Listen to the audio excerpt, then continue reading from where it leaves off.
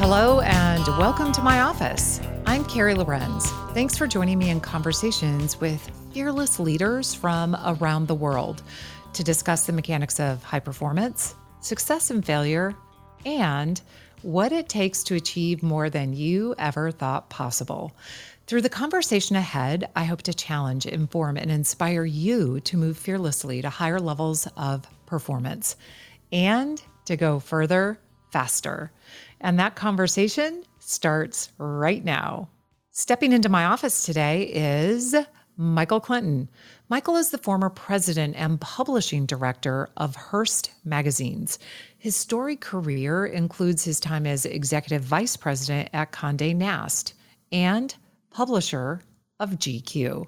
He's also the author of the new book, Roar, Into the Second Half of Your Life Before It's Too Late. Michael, welcome to my office. So nice to be here. Thank you, Carrie. Thanks for having me today. Oh gosh, I am thrilled to have you join me, and it is an exciting time for you. A bit of a career transition, a brand new book coming out. Yeah, one of the things that I love to say is that I hate the word retire. It's really a toxic word, and I've sort of coined the word rewire. We all have to be thinking about what's going to happen next. And so one of the things that I did with this book is interview 40 people who had an amazing pivot in what I'll call the second half of their life. Great inspirational stories. I have my own rewire, which I'm doing, which included writing this book. But what's great is if you're 45 and you're healthy today, you're probably going to live to be 90. So that is a long stretch of making sure that you're having, multiple careers and experiences and lives and lifestyles. So there's a lot happening when you get into that second half moment of your life, a lot of work and excitement. For sure. And let's dive into a little bit more of that in just a couple of minutes, because what I kind of want to do first though is back up, because from the outside looking in, you've had this really fantastic career. You've sat in charge of some really illustrious companies, if you will. But you grew up in Pittsburgh, which to most people is known as Steel City, but it's also really a breeding ground for a lot of amazing talent. You've got Mark Cuban, Andrew Carnegie, Andy Warhol. I think Dan Marino, if you're a football fan, comes to mind. Indeed. Right? So yeah. Tony Dorsett. Let's not forget Tony Dorsett. Oh, right. My brother, when we were growing up, was always a Miami Dolphins fan.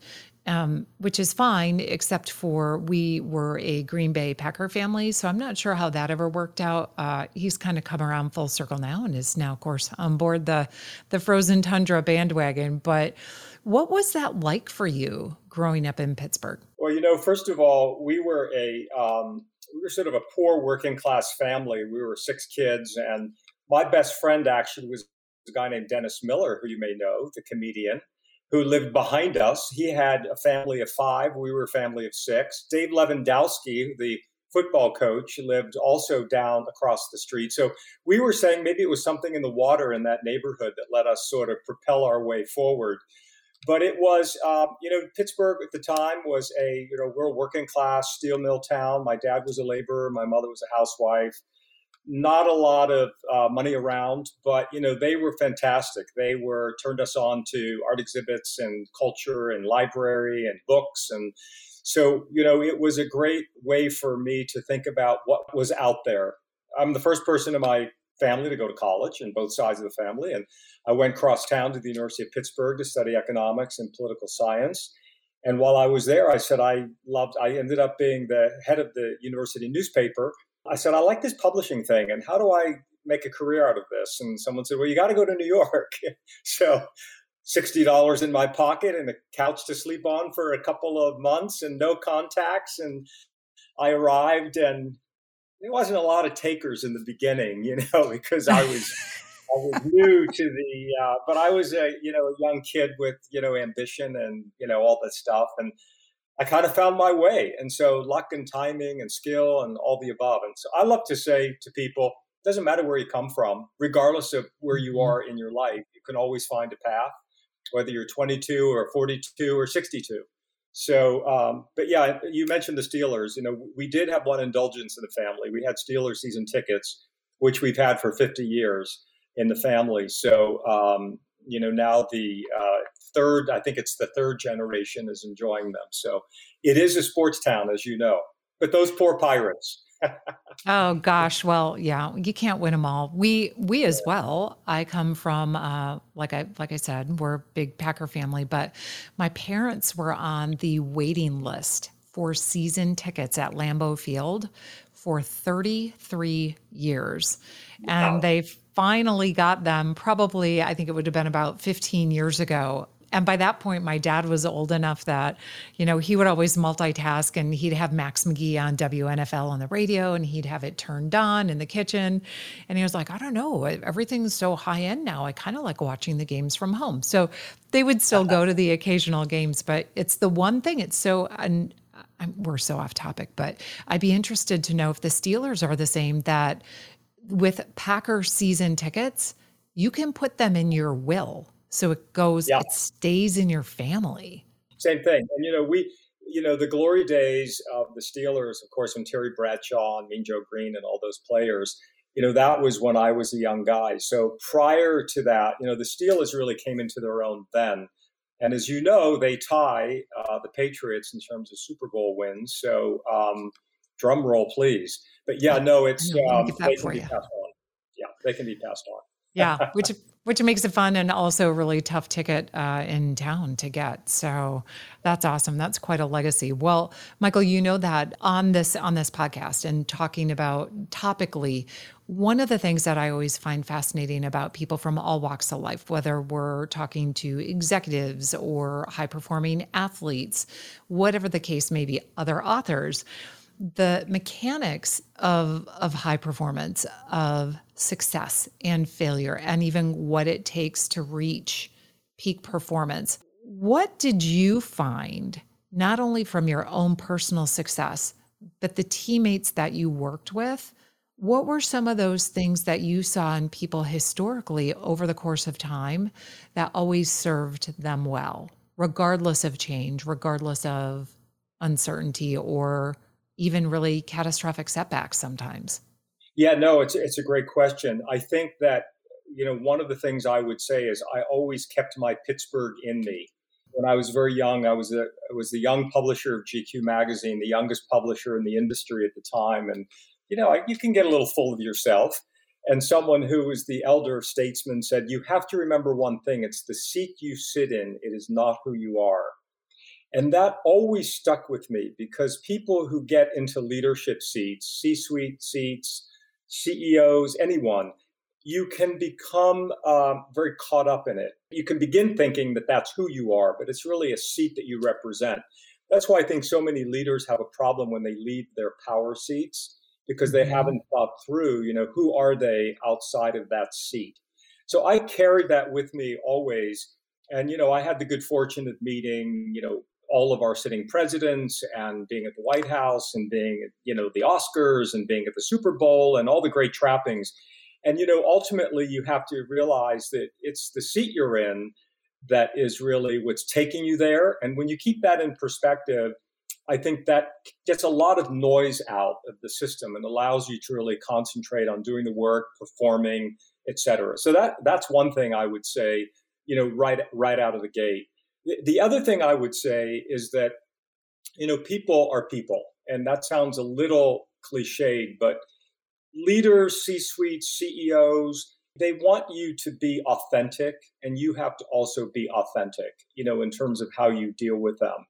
And honesty and authentic and straightforwardness are always great character traits. And, I'll once again say that was my Pittsburgh in me because that's how we were sort of taught and raised. And I think people really appreciate that. And that allows you to, once again, get through a lot of noise to have high performance in the work that you do. But the kinds of people, to answer that question more broadly, the kind of people who I always hired and watched, and I had the best publishers in the industry. I mean, they were amazing performers. They're the kind of people who would walk through walls. They would always find the solution. They were always positive. They were always can do, and they were always resilient. And I think those are amazing qualities because ultimately you always have to increase performance on top of performance on top of performance. And so leading a high performance team, you also have to give them the latitude to let them be who they are. So as your leadership style over the course of time, you're combining the holding on to keeping the Pittsburgh in you to starting off as a business reporter. I think you moved into advertising, and then you work your way, you earn your position in what quite arguably could be categorized probably as one of the most powerful people in publishing. So, was there ever a point in time that you had a bit of a, let's call it a reckoning, where somebody maybe close to you kind of just tapped you on the shoulder or yanked you back a little bit and said, I don't know if nobody's told you this yet, but you're going down the wrong path right now. You're turning into a bit of a jackwagon. Maybe they didn't use those words exactly. Maybe it was a different word, but was there any kind of point of inflection where you realized, ooh, I kind of went out on the diving board a little too far on that one? Yeah, I think a great way to frame that answer is the importance of having a mentor. I think that you adopt your mentor in a certain way. You end up adopting the person who's going to look out for you. And I've had a couple of really great mentors in my career, one in the early phase and one in the later phase. They moved me along, but they also kept me on the straight and narrow. So, if I would, sometimes when you're younger and you're in a hurry, you may say things that you're not thinking through what you're saying. And my first mentor, Jack Klieger, would pull me aside and say, you shouldn't approach it that way, or you shouldn't talk about it that way. Here's another way to go at it. And I think those mentors who are there to help you along, I never went off the diving board. I was on the board, but I never quite, jumped off. They kind of yanked me back before I did. So there was nothing cataclysmic, fortunately, that was there that would have been a derailing of my own self. But to this day, I still rely on those two mentors. The second one is a woman named Kathy Black, who you might know. Kathy was always one of the top women in business.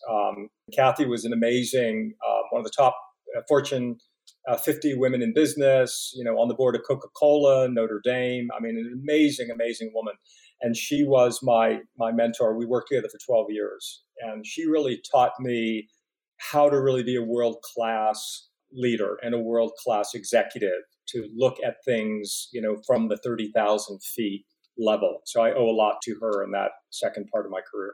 Gosh, that's fantastic. And I think that's, I'm not sure if you're seeing any of this or even in the conversations, and it would be that you're having. It'd be interesting to even hear what Kathy would have to say about this right now, that there are obviously the last 15 months has been really challenging for a lot of people. Yet some of what I saw before we entered this big, overwhelming piece of change in the pandemic was there seems to be a subset of people right now who want to fast track finding where's my mentor.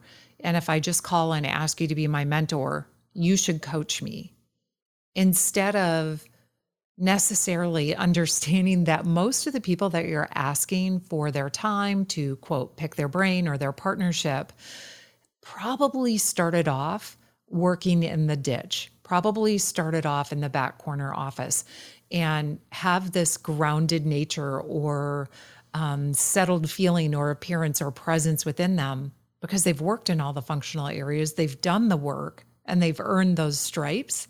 They didn't try to just hit the easy button to leapfrog into where they think they should be. So true. So true. Both of my mentors started from the ground up. Jack was the son of immigrants, and so he started literally selling classified advertising, in the Village Voice. Kathy was the first female ad sales rep in what was once upon a time a male-dominated industry, and she had to really find her way to get to the first management role. She was also the first woman publisher of a magazine, New York Magazine, which was quite a feat in those days, because she broke through the glass ceiling. They knew what it took to get to a place, and I think they both saw something in me that they brought me along. The way that I see things in people that I've mentored and brought along. I'm so proud of the people who I've been able to bring from, the really beginnings of their career to now, major senior leadership positions in publishing and media. And so I think we pay it forward that way. You identify who the talent is and they become yours, right? They Hmm. become yours, Hmm. Yeah, the paying it forward part, I call it putting the ladder down. That right? if you've made it this far, the onus and the responsibility is on you, I think, to do that, to identify, actively look for the really talented people, look for the people who are willing to do the work, are willing to invest in their own knowledge and put the time in. And again, you I think use a phrase within your book, and you talk about this idea of reimagining yourself, which, gosh, I would have to think, even with Kathy and understanding the publishing industry not nearly as well as you do, but I've watched Mad Men, so I know that side of the industry, and clearly I came from an pretty all male dominated environment as well. So let's talk about your book. Can we talk about your book for a second? Sure, love to. Would love Okay. to. Thank you. So I was able to get an advanced reader copy. Some of your well-heeled readers might know that as an ARC copy. And I'm really excited about it because I think you hit on some really, really important points, whether you're midlife, mid-career. I actually look at it because I've got a couple of brand new grads in my house as even all of these lessons applicable to a new graduate. But let's talk about the acronym ROAR, which is your title of the book, and how you came about that. Yes, thank you. One of the things that I wanted with this book was it to be filled with inspiration and lessons and resources and tools for a reimagined second half of one's life. And so ROAR is an acronym. R is the reimagining process, and reimagine yourself before someone else does it for you, because life does throw curveballs at you. You might get laid off, your partner might leave you, all of those things. And are you really thinking about your favorite future? Own who you are, own where you come from, own your numbers, own your strengths, own your weaknesses, own your failures. I think it's really important that we own our failures and people learn from failures. A is act on the plan. What's the focus? And I spend a lot of time talking about this concept called life layering, which is something that I personally developed when I was about 39 or 40, in terms of how you begin that process. And then the R is reassess your relationships, because the people around you, whether it's your family, your friends, your community, your work, they're going to be the ones that are going to help facilitate and enable you to get to where you want to go. So four letters, 12 chapters, easy read. It's not a textbook, right? You've read the book. It's not a heavy lift. It's very user friendly. And I think that it's going to bring people a lot of insight, especially now as we come out of post-COVID, and everyone's has been rethinking what's next for me. The book is designed for that purpose. Oh, I think the timing of that could not be any more on point. I think, even again, if you look back to April, this last April of 2021, the numbers were higher than they ever have been, of people who are intentionally opting out of the workforce or their job. And I think the numbers are stratospheric, or they were Yeah. in April, of people who are currently actively looking for a different job, higher than they've ever been at any other point. So this is where, Michael, I look at your book and think, holy cats, this thing comes at a perfect time for all of that. And for people who are thinking, what's next? Okay, I get it, but what's the first thing I could do?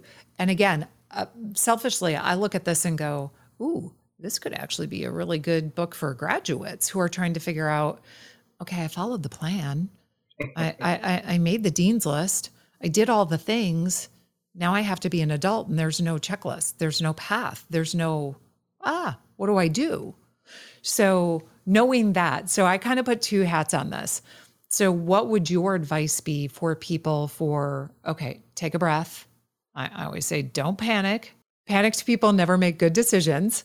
What would you say is the first thing, the first action somebody could take to kind of tamp down some of that fear and angst? Good question. I think the first thing that you have to do is recognize and acknowledge that you want to make a change.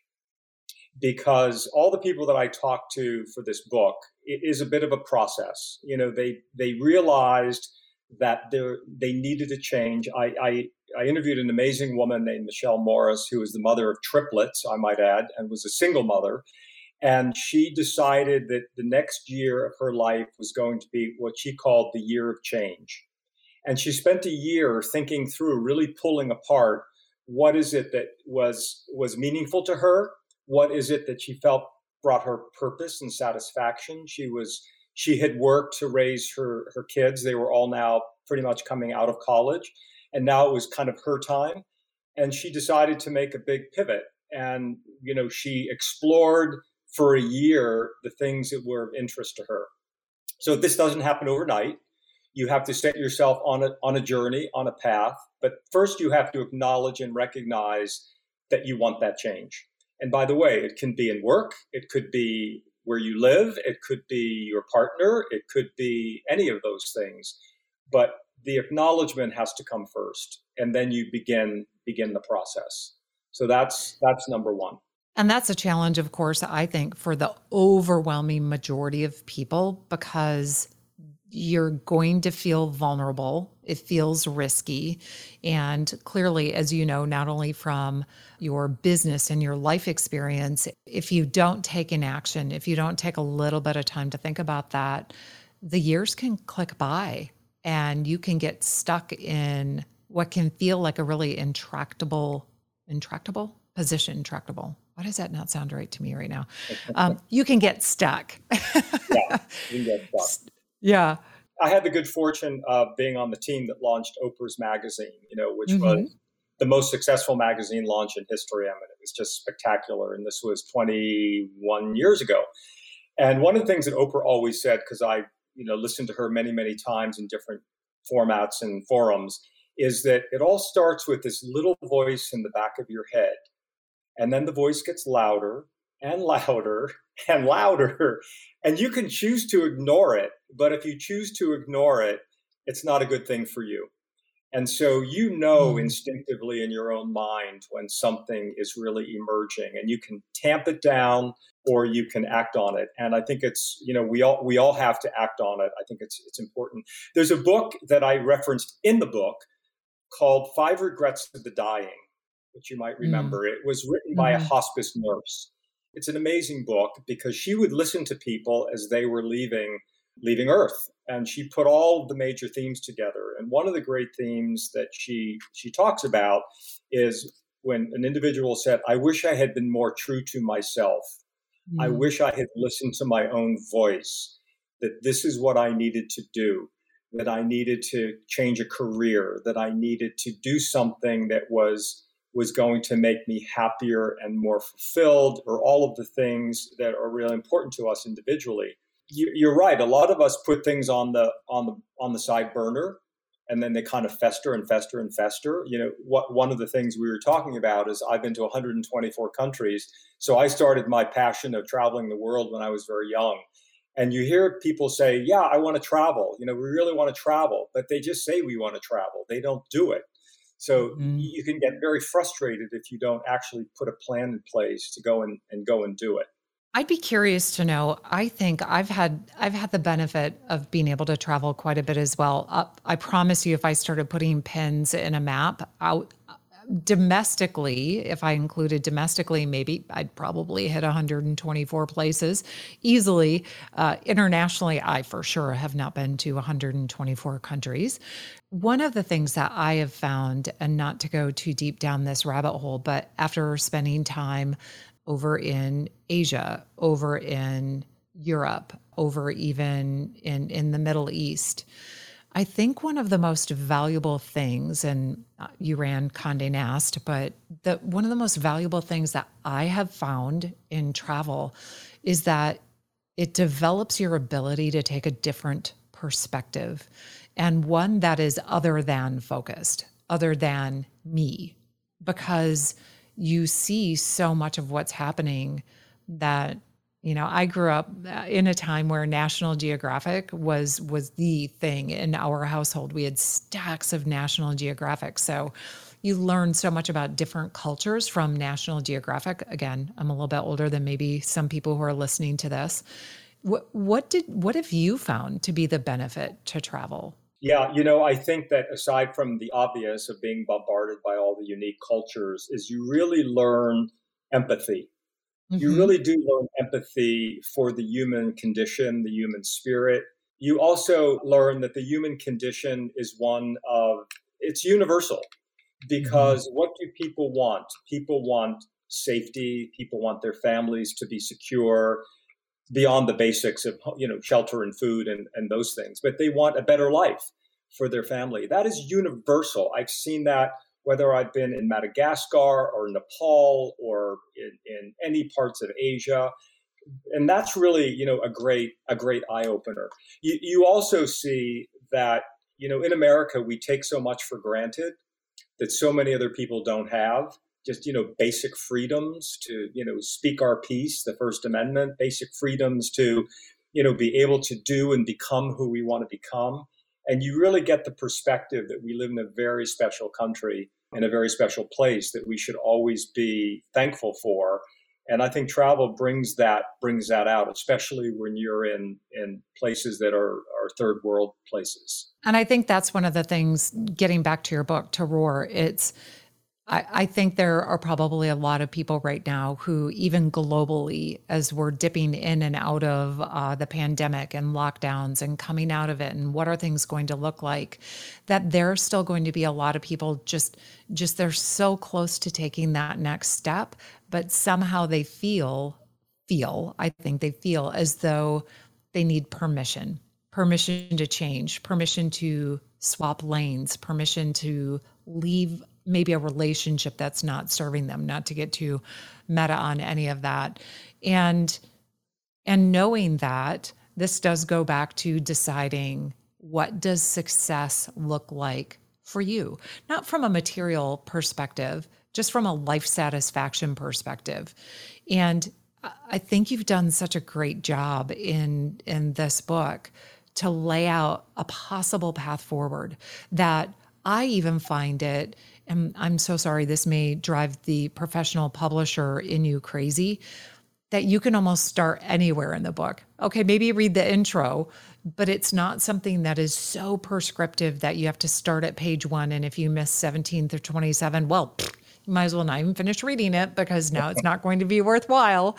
I think it's so beautifully laid out and spectacularly helpful. Thank you. That's really wonderful to get that feedback from you. So I appreciate it. One of the things, the book is really targeted to for 40 to 60-year-olds. But to your point earlier, I've heard a lot of 20 somethings tell me, if they've had a chance to read it, how helpful it was for them just to Hmm. formulate their thoughts. But the thing that's so interesting, and it's one of the themes in the book, is we live in a culture that, as people are living longer, we live in a culture that tends to be ageist. And so we Mm. create self imposed ageism on ourselves. And we say, for example, well, I can't do that because I'm 50, or I can't do that because I'm 60. And what I like to say is, forget about age appropriate and think about person appropriate. Women are giving birth at 50 and having children at 50. People are going back to university in their 60s. I'm in my 60s. I just graduated from Columbia University with a master's degree. It was an amazing, life learning experience. People are falling in love and getting married at 90. I mean, why do we limit ourselves? And I think part of it is throwing off this self-imposed ageist thinking that we all kind of cloak ourselves in, that when we're a certain age we can't do a certain thing. One of the things which you might remember in the book is, when I turned 60, I went to Antarctica and ran a marathon. And people were like, "Wow, that's amazing." And I said, "Yeah, but when I ran the Toronto Marathon, I watched the first 100-year-old man cross the finish line at 8 hours and 11 minutes. So, like, my 60-year-old experience was great, but wow, look at that guy who's 100." So, there's a lot that we can do, that if we stop and think and put our minds to it. I also like to say, forget the words midlife crisis and focus on midlife awakening. because you've lived, if you're 50, you've lived 25 years as an adult. You've learned a lot about yourself, wisdom, experience.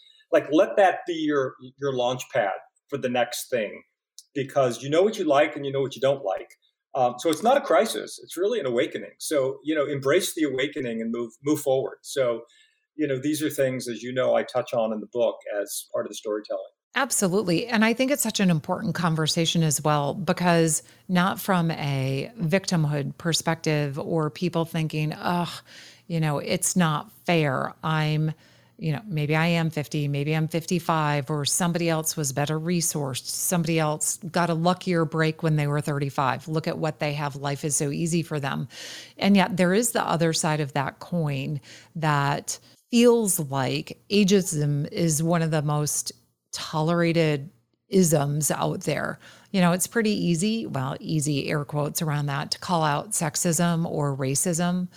But we still are living in a world where I think, selfishly, particularly for women, older part is a little more difficult because, as the old sage goes, it's easy to see the handsome, distinguished gentleman from the Hamptons.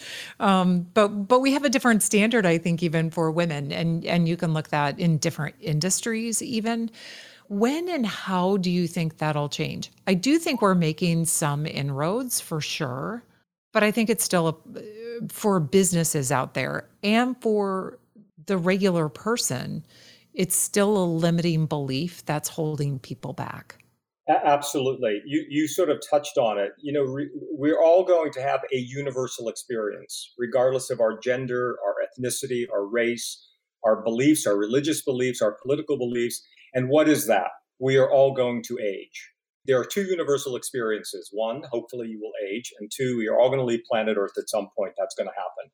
And so from that standpoint, it is going to be a reframing of what the 50 plus world is going to look like. Here are a few stats that will really surprise you. In 2019, there were 90,000 people in America who were 100 years old or older.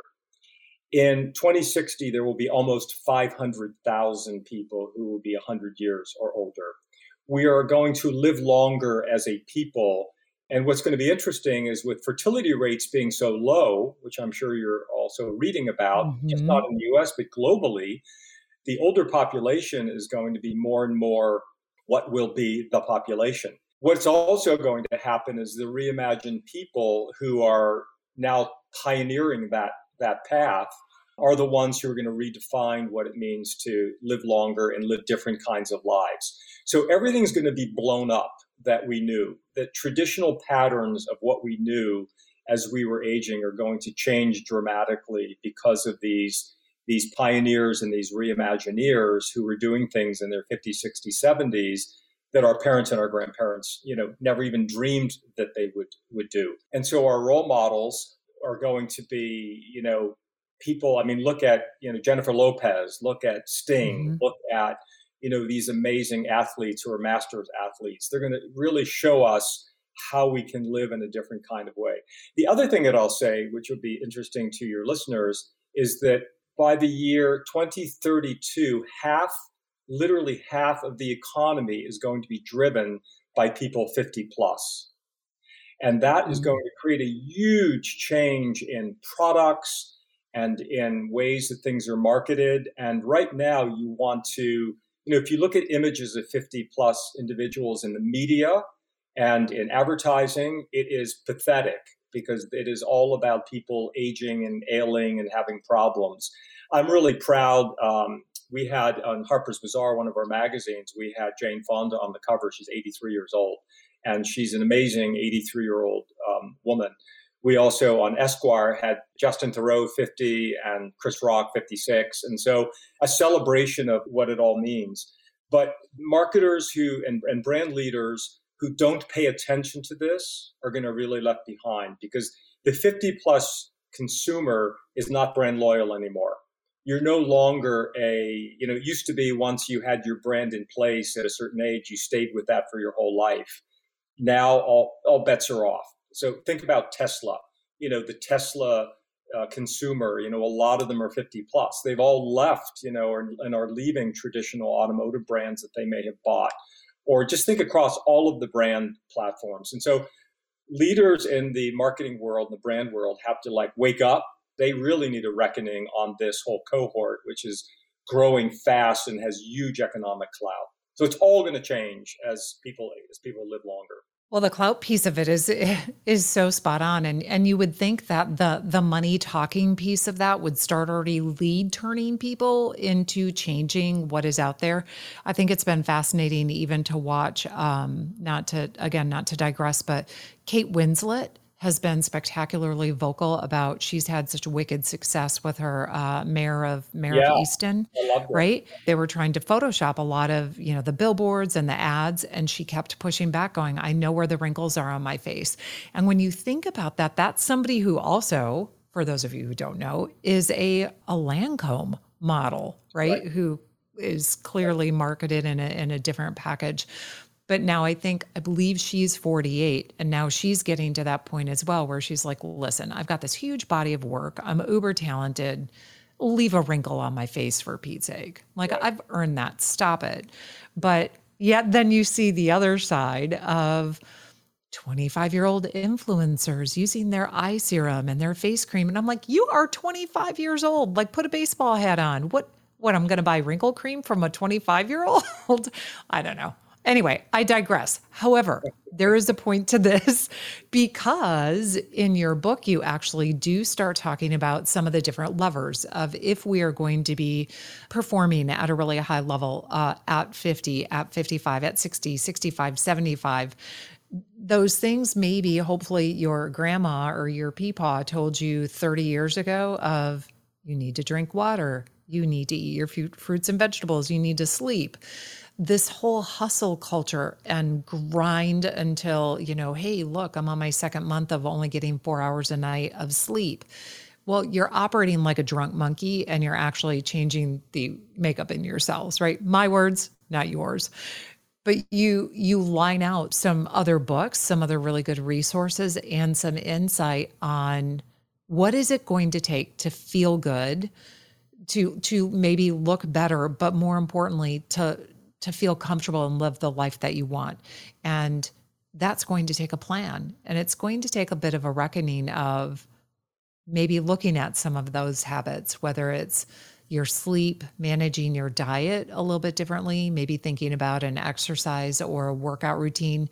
I love that you talked about numbers and finance, particularly since there has been such a massive upheaval of 401ks, pension plans, retirements, people hopping from business to business, going into the gig economy. So all of that being said, how do you advocate for people when that all feels overwhelming or undoable? Again, this goes back to where do you start with it? There's a chapter in the book called Own Your Numbers. Mm-hmm. And, the numbers are, and I'll rattle the four categories and then I'll come back to it. So health, obviously, health, wealth, well-being, financial well-being, goals, and the big number, which is your exit number, meaning, you're going to exit someday and are you prepared for it in all the ways that you should be prepared for it. So it is shocking to me when I talk to a 50-year-old and I say, what is your cholesterol? And they have no idea. Or have you had a colonoscopy? No. When was the last time you had your annual physical? Well, I haven't. And, basic fundamental health numbers and knowing, what your numbers are and what your issues are is sort of, foundational. Because if you want to live and you want to live a long life, that's, health is always, it's kind of a cliche, but it's true. The other part of it is what is your number for your financial well-being? How do you want to live? And if you thought that through and do you have the financial underpinnings? And if not, how do you get there? And not everyone wants, to live in a mansion. And that's, what is your choice? And so how do you want to live and how are you going to get there? And so the calculations of getting there in terms of income and that outcome is important. Obviously, all of that is tied up into how you set your goals to get there. And then finally, it is also shocking how many people like to avoid, we have a thing in our culture where we're death phobic and, you have to sort of have your house in order in terms of wills and estates, and do not resuscitates if that's what you choose, or do you want a big party when you go, or do you want everybody sort of being solemn? But and is your partner aware of the financial obligations? There are many couples where either the husband has the financial, handles all the financials, or the wife handles all the financials, but the two of them aren't talking. So they need to know. Everybody needs to know, where does it stand? So some real basic fundamentals about getting your, let's call it, your personal house in order. And it's not that complicated. You just have to really Hmm. focus on it and really pay attention to it. And that is a really good start to get you. So it's the own your numbers chapter that you talked about. Right. And I so appreciate you having that piece of the conversation because I agree. I don't know what it is, particularly in the US, that talking about money outside if you're a rapper, because they all like to talk about their money and that's great for them. But we are a society that does not like to talk about our money or think about money to the extent with which the overwhelming of Americans with kids 18 years and younger don't have a will. Right. And and you can find forms online that will work. It doesn't have to cost you $200 necessarily if your quote estate isn't super complex to at least put something down. And certainly I've lost both of my parents now. And when my dad passed away first, and when my mom then passed away, she had most things pretty much taken care of and lined out. But there were a couple of other cats and dogs, shall we say, that somehow either there wasn't a name or there wasn't a power of attorney on it, and then that stuff goes right into probate, right? Right. And then the state, whatever state you live in, is going to hold on to it for 6 months, and they're going to take a big chunk out of. It doesn't matter if it was $200 value or $20,000 or $1 million.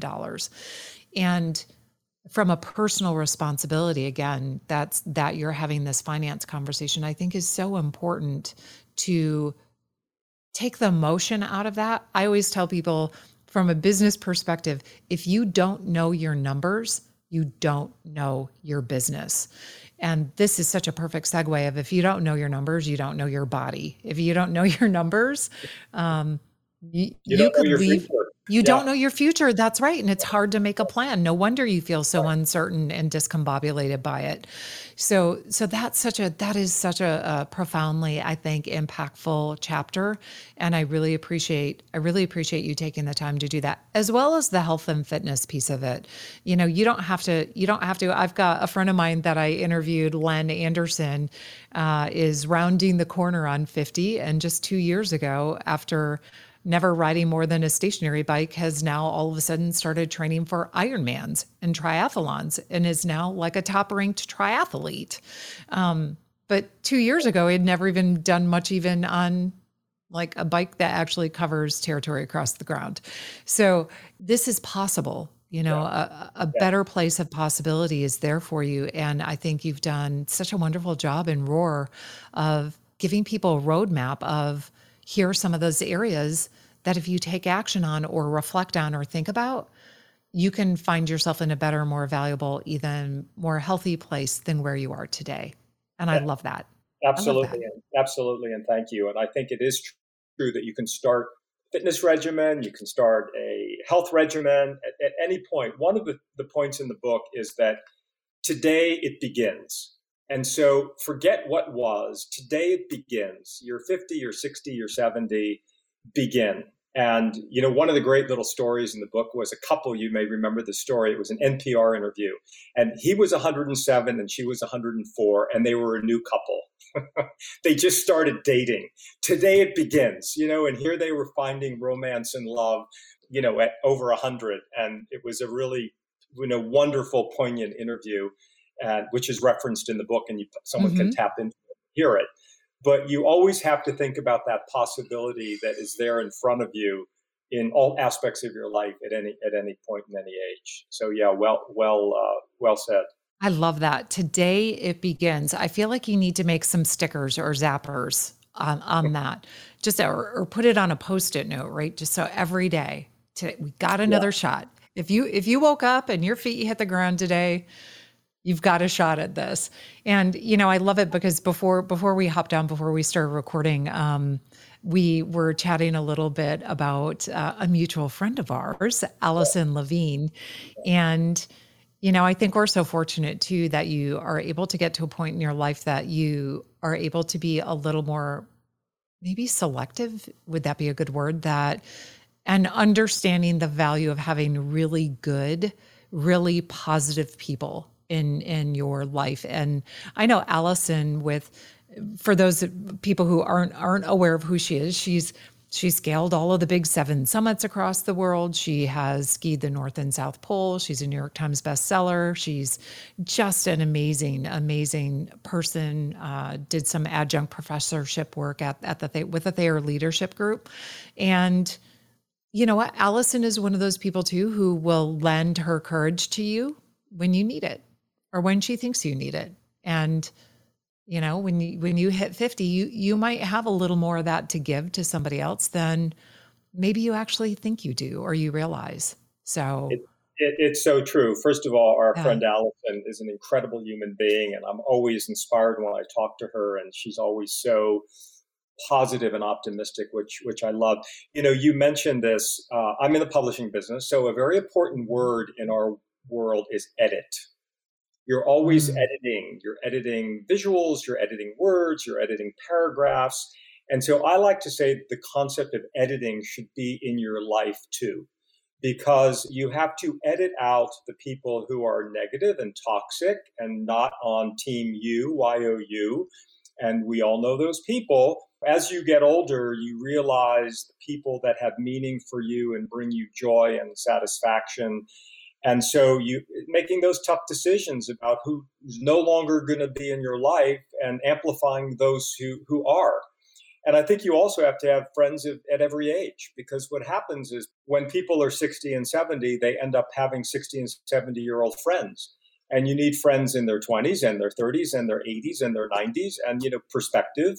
And, really, so editing your posse and your group that is going to be around you, I think is so critical. So someone like Allison, it's always a joy when I get to spend time with her or talk to her.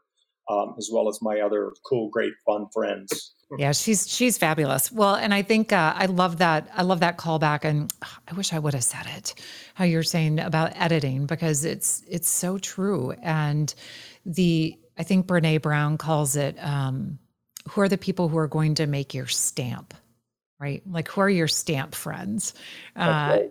And making sure that in this world of disconnection and even technology, I think, even though there are going to be a lot of people who are still probably doing the work from home journey right now, that we actually maybe pick up the phone and talk to people and not just send a text. Again, not to go down a rabbit hole there, but we can do that. I think, as you probably found in your research, there's a certain age, I'm not sure what the number is, that your circle of friends, the number of friends drops off precipitously, which then can lead to a lot more isolation and depression and feelings of hopelessness, or this is all there is, right? Yeah. Instead of expansion and abundance and, Yeah.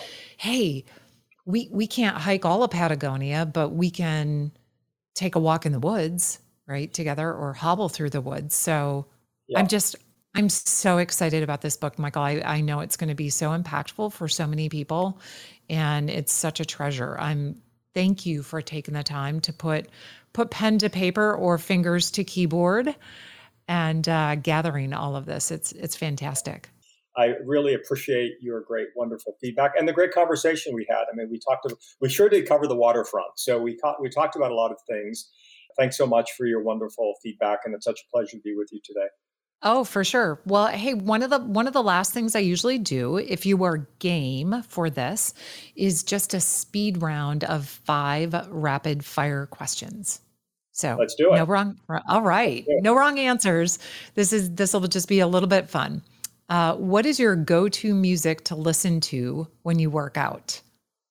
When I work out, probably something like Bruno Mars. Well, dance beat. Okay. Yeah, exactly. Now, my second question was, who do you think of as a mentor? But you already covered that. And you also covered what you need to learn from them, unless you have a third mentor you want to throw into the ring. Those are my great mentors. So I would say, Okay. and I would add my dad to that. My dad, who is Mm, going to be 89, who is my go-to guy for all things in life. And so the book is dedicated to him as well. hmm I love Yeah, that. That's beautiful. yeah. What is the biggest misperception of you? That's a great question. The biggest misperception of me is that I can do everything and anything, because everyone always says, "Boy, you can do anything and everything," and that's absolutely not true. There are many things I can't do. I'm just really good at amplifying the things that I can do. So, And clearly assembling a team of people who can do all those other things exactly that right. Thank then you, make Karen. everybody Thank else look like a rock you. star. That's true. Thank you. So that's awesome. Right. Uh, who will play you in a movie? Everyone says Justin Bateman. Oh, he is one of I my don't know if you I favorites. don't know if you see us there's a similarity, but anyway, that's what they say. Well, I would have to put you on big screen and then probably pelt you with a few more super random questions to see if you couldn't do deadpan delivery like he Oh, right, does, right. because I'm not sure there's anybody in the industry that can deliver a line with such deadpan, and he's amazing. Honest Pete, hand over heart, I think I've watched Ozark 6 times. I know, it's incredible. Half of which is because his delivery, and he is just amazing. Yeah, He's amazing. I that's mean, the true. writing is spectacular as well, but he's That's awesome. true. So, last question. So this is we, not just you, have $100, a full tank of gas, and we both have the day off. Where are we going? I would have to say that we're going to the ocean, because we're going to drive to the nearest beach, and we're just going to walk that ocean beach and take in that great salt air. And it's the magic of the ocean. I'm fortunate that I live a few miles away from the Mm. ocean, so I'm there literally every day, in one form or another. If the weather's great, and even sometimes when the weather's not great, it's just one of those spiritual places. Mm, 100% concur on that. There's almost nothing that can't be a problem that can either be solved, or you have a better perspective after you walk a few miles with that salt in your hair and the crunch or the sand under your feet. Just to, again, it goes back to the perspective taking. So true. Just, yep, keeping everything in perspective. So if people want to either get in touch with you or follow you on your journey, where will they be able to find you? Social media, Um, LinkedIn? Social media, I have an author's website, roarbymichaelclinton.com. So there, I'm on all the social media sites, LinkedIn, Twitter, Facebook, Instagram. But the author's website, I think we're going to launch a newsletter in October to keep the conversation going. So I think that's probably the best first stop. Perfect. Yeah, thank Perfect. you. Thank you. Well, Michael, thanks for carving out some time today to share your story, as well as a few little insights into Roar. I know that this book is going to be such an inspiration for those who are really looking to successfully step into the next chapter in their life. I know you didn't necessarily intend it to be for new graduates, but again, my closest alligator to the boat. I've got a couple in my household, and I think it's going to be perfect for that demographic as well. It's beautiful. Carrie, thank you. I really, really enjoyed our time together. And thank you for listening this week. If you enjoy the show, make sure you take a second to subscribe so you automatically get my new shows when they drop. Also, if you enjoyed the conversation today, I'd love if you left us a review so that more fearless leaders like you can discover us. It takes less than 60 seconds and it really makes a difference. And I also love reading the reviews. And while you're at it, I'd love to hear from you personally on my social channels. Connect with me on LinkedIn, Instagram, Twitter, Facebook, maybe Clubhouse. And of course, you can always find me at carrielorenz.com. Finally, my new book, Span of Control, is out in the world and available on Amazon, iTunes, Audible, Target, Barnes & Noble, and always your favorite indie bookstore. And I'm super excited about this book. It's going to be extraordinarily helpful to you on a personal level, and it can help your family members, your friends, and the teams you lead or even coach identify their priorities, find focus, navigate obstacles, and find success, even during times of chaos, some uncertainty, and change. So once again, thank you for sharing your time with me today. I'm glad you're here.